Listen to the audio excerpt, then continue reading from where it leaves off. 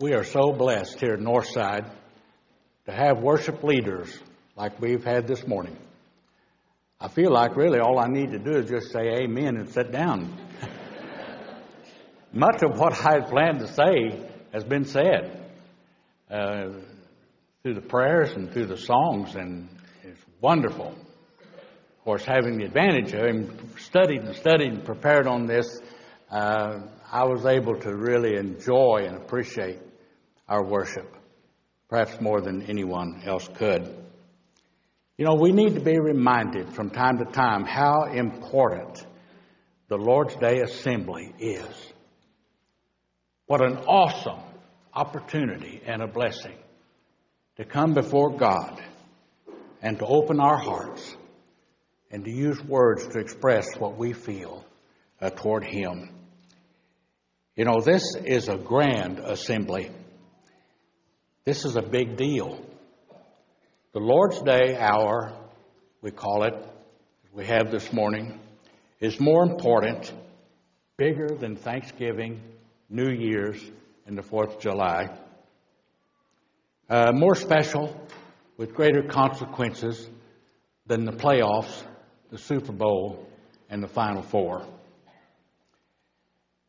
And so the big question is, how does our personal worship measure up to what God expects?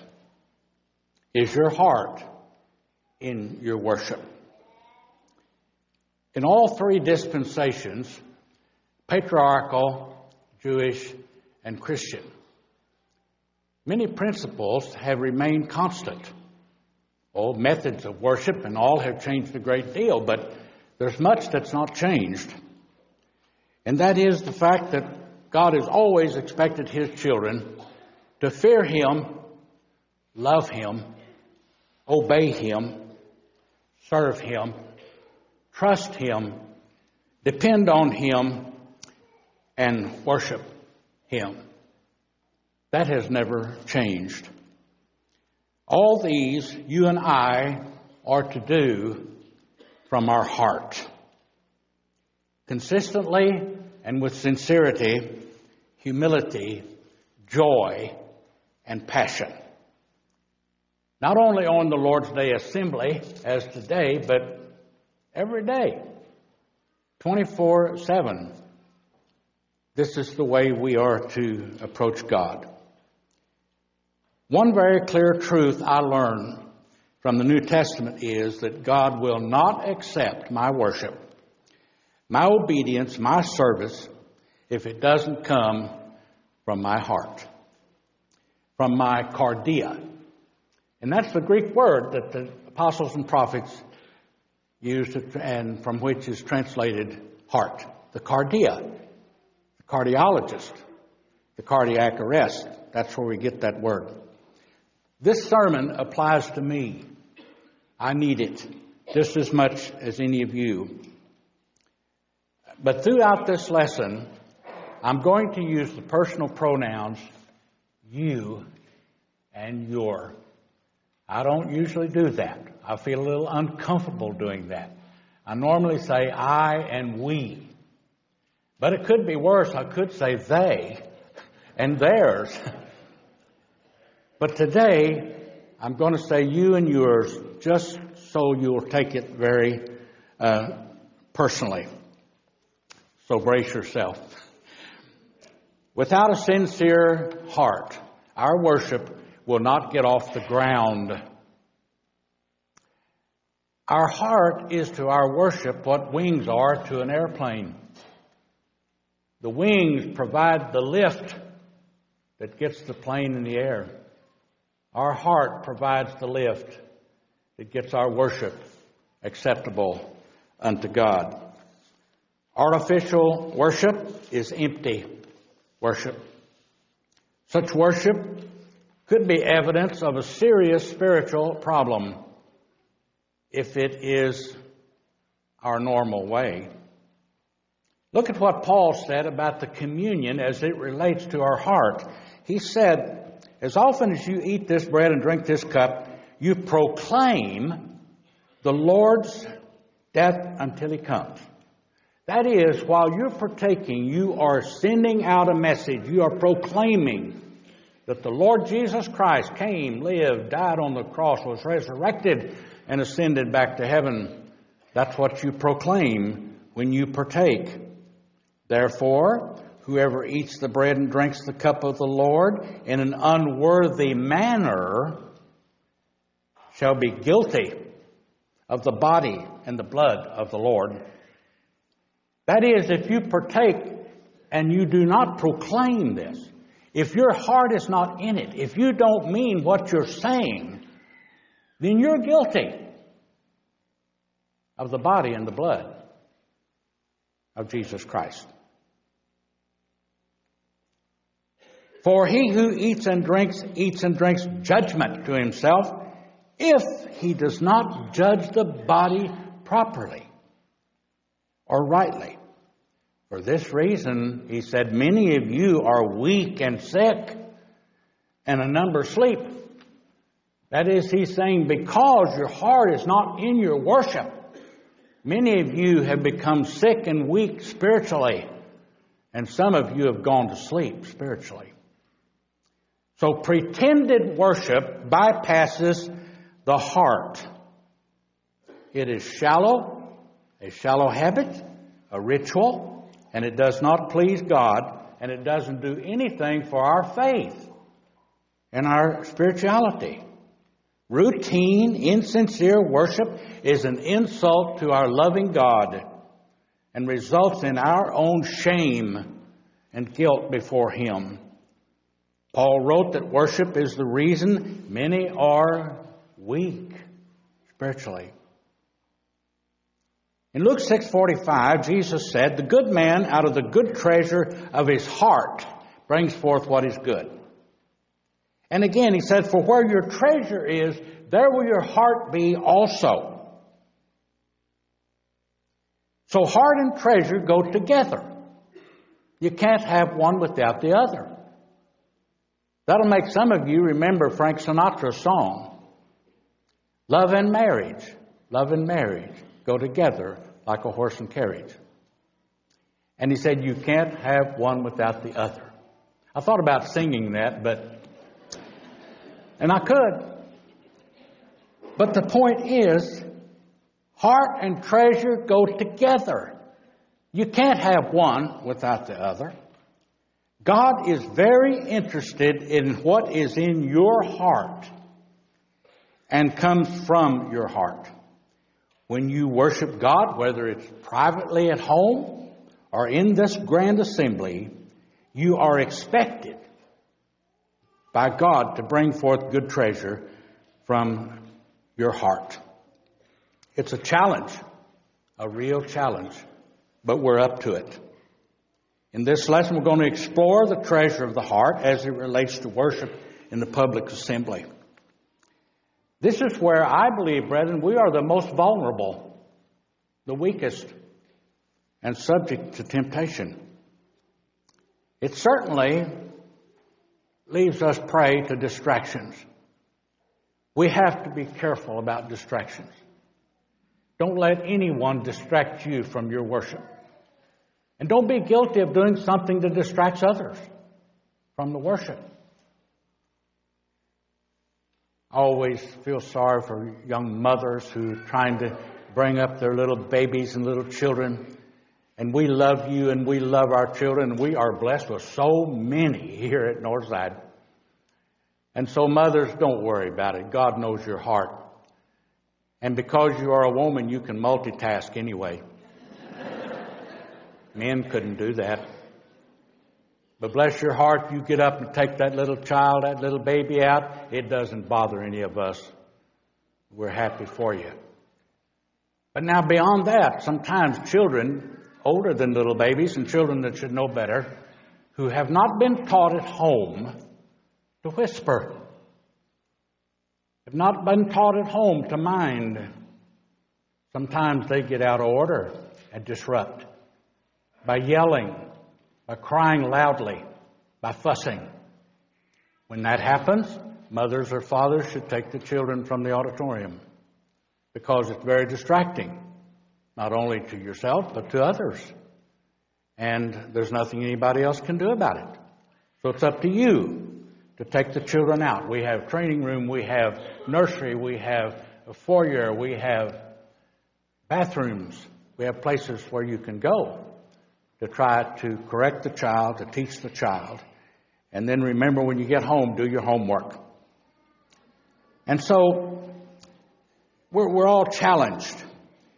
Your spiritual heart is probably where you need to make the greatest improvement in your obedience, your service, and your worship. And I said you, but of course I mean me as well. Now I love that story that our brother read to us this morning. And I get the picture here. Almost 2 years have passed since the baby was born. Oh, I know. In plays and in artwork and all, you see the wise men standing beside the shepherds at the manger where the little baby is. Didn't happen. Wise men, they came, as the reading was, they came to a house, not the manger. Came to a house where the little boy and Mary were. I can just picture it in my mind. These wise men, I'm going to say 3 because I think there probably were 3, but they came and knocked on the door, and Mary went to the door, and she couldn't believe it. Here stood these very important looking men with their expensive robes and turban and their beards. And here were camels. They were loaded down with stuff, and servants and maybe even soldiers. And she said, yes. He said, we understand that there's a little boy here that was born about 2 years ago. Yes, we've come to worship him because the prophets have said he is the king. And Mary says, come in. Here's going to be something else for Mary to treasure in her heart. So they come in, and Mary goes to get the little boy, the little 2-year-old boy. He may have been in a little crib that his daddy made, or he may have been playing with little wooden toys that the carpenter had made. But anyway, she got him and she brought him out here and said, these men have come to see you, Jesus. And stood him there, maybe squatted down on her knees behind him and waited. And these men, these important, wise men, counselors of kings, astronomers, they bowed down, got down on their knees, their face down, and with their heart, they worshiped this little boy because they knew he would one day be king. A great example. And they opened up their treasures and they gave him gifts. And I can just see that little 2-year-old standing there wondering, what is this all about? I'm not that important, surely. But he was. I love that story. And you know, there was more humility and more sincerity and more devotion and worship in what those wise men did than was being done by any of the religious Jews of that day. And not only that, more than what's being done by many Christians today. These men had planned all of this well in advance. They had made a long travel to come. But when they fell down on their knees, none of that was on their mind. Nothing about where are we going to sleep tonight, when are we going to eat, how are we going to get back home. Nothing except what they had come to do. So that's a great story, and we need it, and it fits into my lesson today about worship. Worship is from the Greek word proskuneo. Proskuneo. Kuneo is for the word to kiss, to kiss. Pros is our word to prostrate, to bow down toward something or someone. And so proskuneo is translated worship because it means to bow down reverently before one that you can honor. And so that's what we do when we worship. Now, here's something that we don't maybe think about enough, and that is that worship involves glorifying and praising God, thanking our Father for His love and mercy and providential care, seeking our Father's grace and His healing and His help, and asking for wisdom, guidance, courage, safety, and protection. All of those things are a part of worship. That's what worship is as we come before God. And so these purposes bring us into a loving, close communion with our Creator God, our Heavenly Father. That's why we worship. That's the goal or the purpose of worship. And the avenues that we use to do that, singing, praying, communion, teaching, and giving, they're only avenues. They're only paths on which we can travel. They are the vehicles of transport that get all of this worship up to God, that lifts it up to Him. And so we want to talk more about the heart of worship. Remember, Jesus said, as He quoted the Old Testament, "This people honors me with their lips, but their heart is far away from me." The Jewish people were guilty of lip service only. Their heart wasn't in what they did. Lip service. Lip service means pretense, fake, sham, or a lie. To worship God with lip service means that you're not being truthful about what you're saying or what you're doing.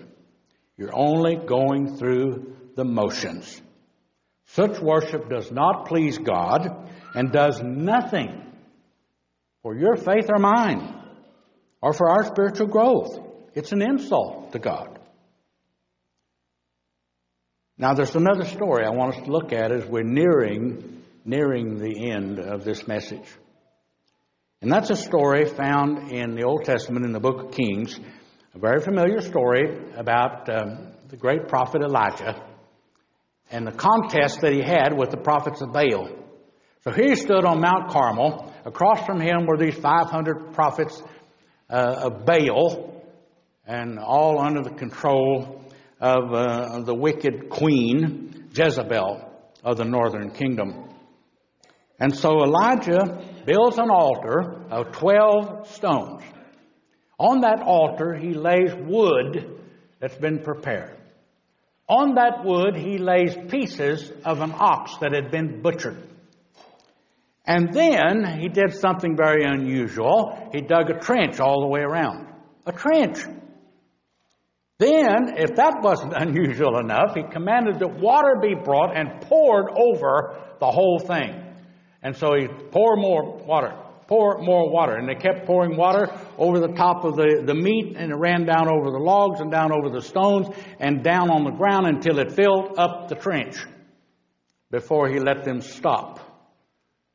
And then he stood back and he waited. I don't know how long he waited. I'm sure there was for a while silence as they waited. And then there was a noise. It doesn't say there was a noise, but I know there was a noise.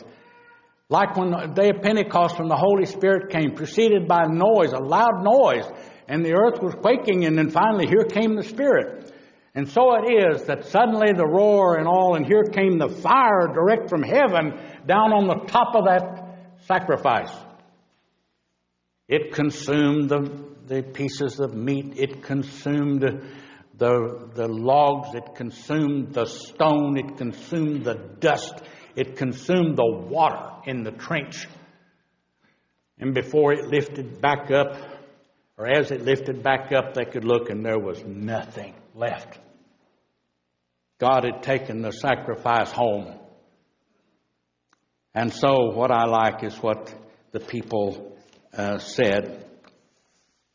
The people said, "The Lord, He is God. The Lord, He is God."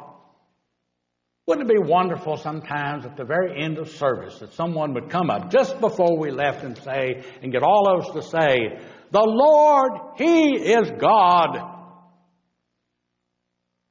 And so Elijah accomplished what he wanted to accomplish.